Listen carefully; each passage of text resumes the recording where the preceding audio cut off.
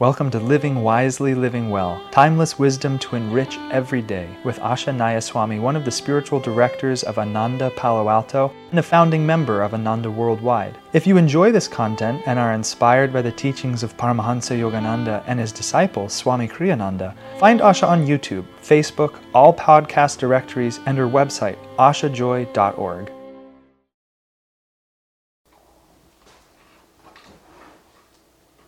Living Wisely, Living Well, May 3rd. True happiness is not the fruit of years of painful struggle and anxiety. It is a long succession, rather, of little decisions, simply to be happy in the moment. As my Guru said, the minutes are more important than the years. This happens to be a thought that I have actually been committed to, is the way I would put it, really for many, many decades. It began when I was first introduced to the very idea of the law of karma. Karma is cause and effect as it relates, if we're speaking of our own karma, as it relates to my own life. It's how cause and effect plays itself out in human experience, in the life of each individual. I actually came across that in a book by Swami Vivekananda. Vivekananda was one of the most famous disciples of an avatar named Ramakrishna. They lived in the 1800s in India.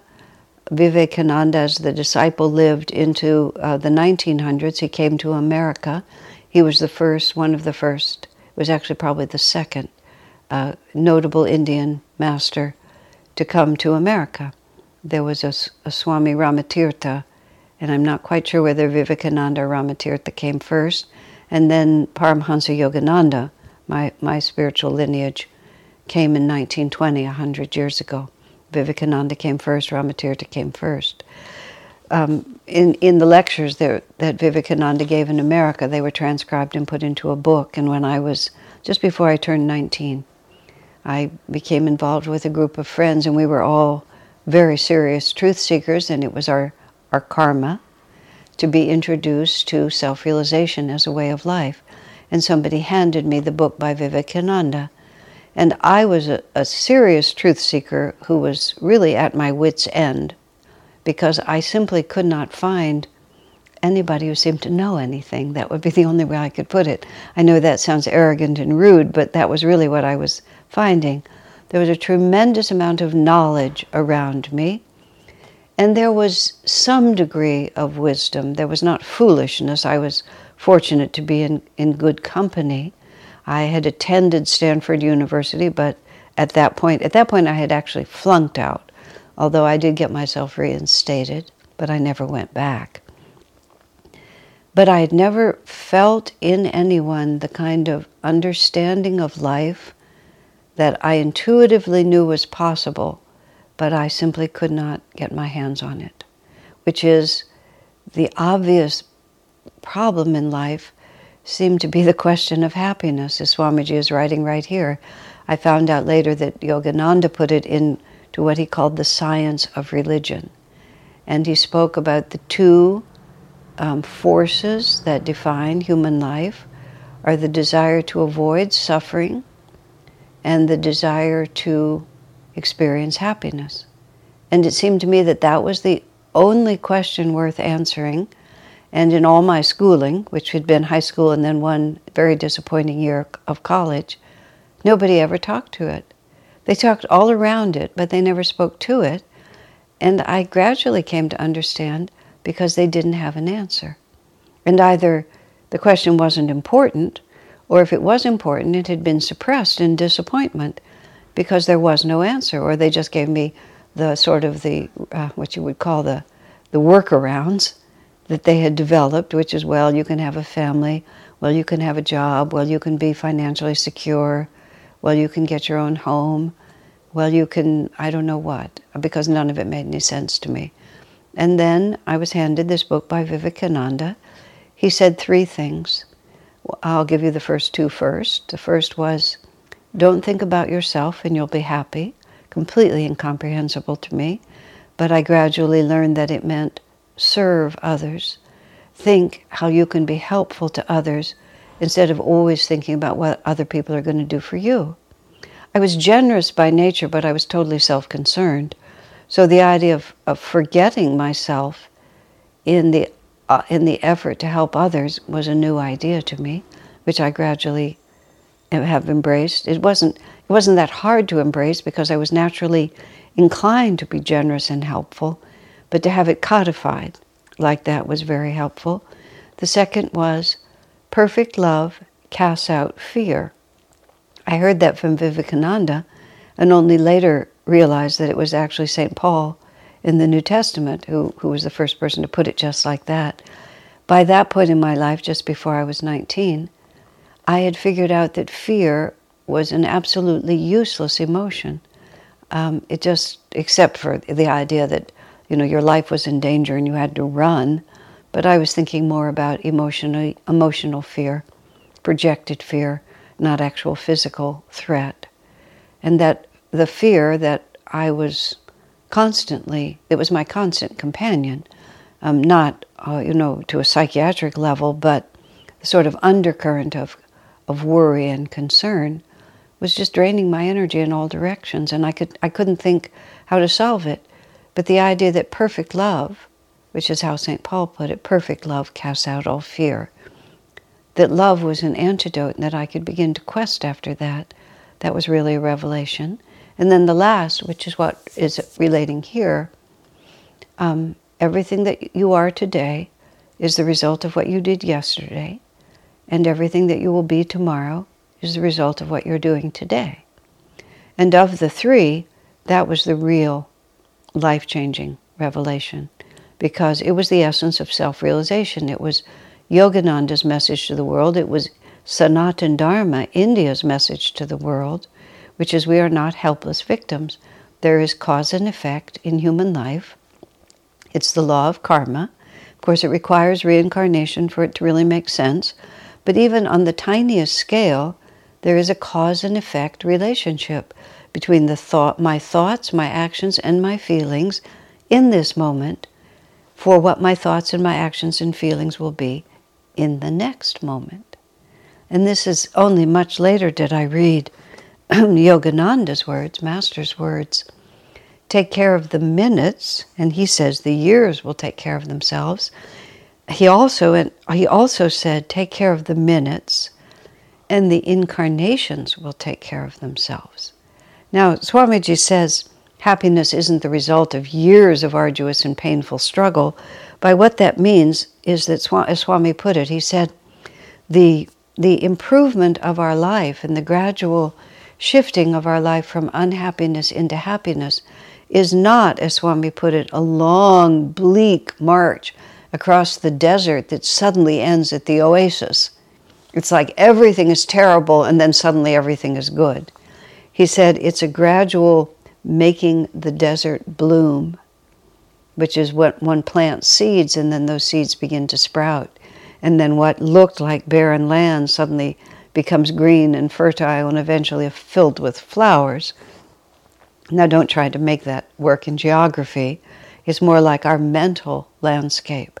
If we're living in a desert, a mental landscape that is a desert of loneliness or unhappiness or uncertainty or fear or insecurity or self-concern, any of those things, how do we change them? We don't just sit in them and then suddenly they're going to shift. We have to plant seeds. And we have to water those seeds, and we have to weed those seeds, and we have to cultivate those seeds, and we have to protect those seeds. And it is a revolution that takes place moment by moment, thought by thought. A friend of mine who was a very good person with a lot of integrity in a lot of areas, yet had a self-defeating self-image. And that self-image was one of inadequacy. And it was really ironic because they were far from inadequate. They were immensely talented in countless ways, but there was this constant inclination to talk herself down. I don't mean down from a high, I just mean to put herself down with her own talk. And she was a woman who liked to camp and was used to being outside in nature and had a rather hardy aspect, physical hardiness. Among many virtues that she had, was she had a lot of physical stamina. And I said to her, you know, sometimes you camp in the desert where there are poisonous snakes, where there's rattlesnakes. I've lived in several places where rattlesnakes have been, if not common, at least not unknown.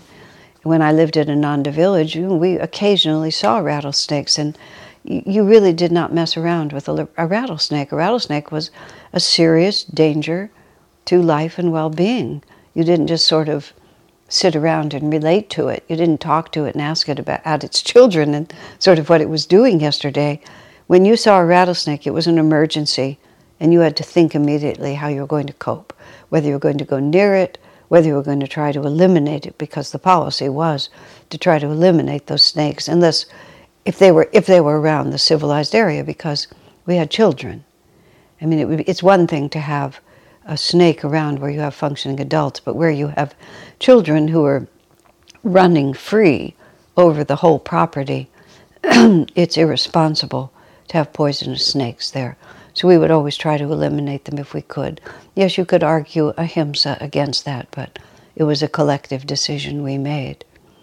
So in talking to my friend, I was saying, if you were camping and a rattlesnake made its way into your tent and you woke up and it startled you and it bit you, I said, you know, when you are bitten by a poisonous snake, there is a life or death emergency right there.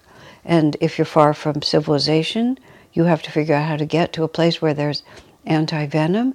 If you're isolated, you have to think about, how am I going to cope with this and keep the venom from spreading, and, you know, all the different methods. If you're prepared, you know, to bleed or to do a tourniquet or whatever the number of things are that you can do, you implement those strategies immediately. You don't reflect and think about it.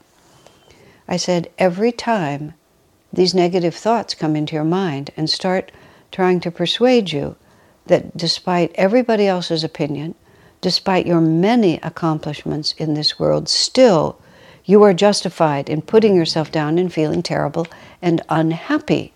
You're not allowed to feel any satisfaction from anything you've done. You must tell yourself that you're terrible, and you must revert into being miserable.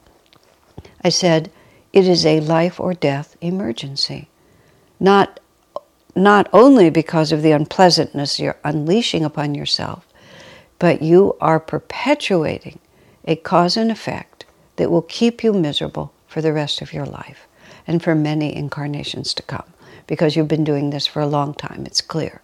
This is a life or death emergency, just like having the fangs of a rattlesnake sunk into your wrist.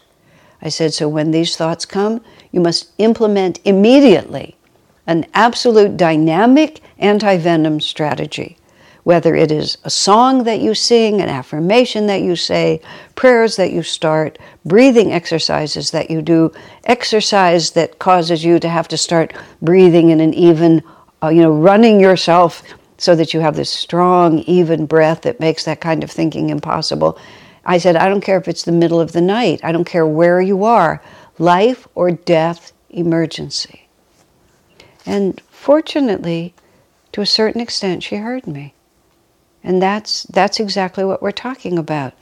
Our lives are determined moment by moment.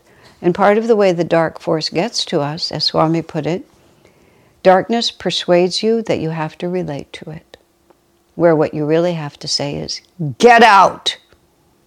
Just like that. When the rattlesnake is there, you don't feel like you have to make friends with it.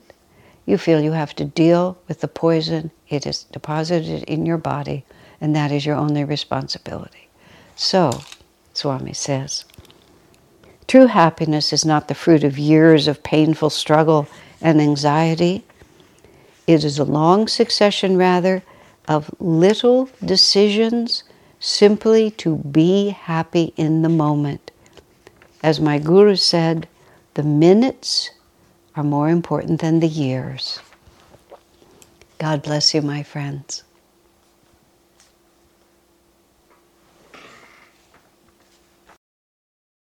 Our work is made possible by inspired listeners, so if you feel to support Asha, you can make a one-time donation, or for unique members-only content, subscribe through Patreon. Blessings and thank you.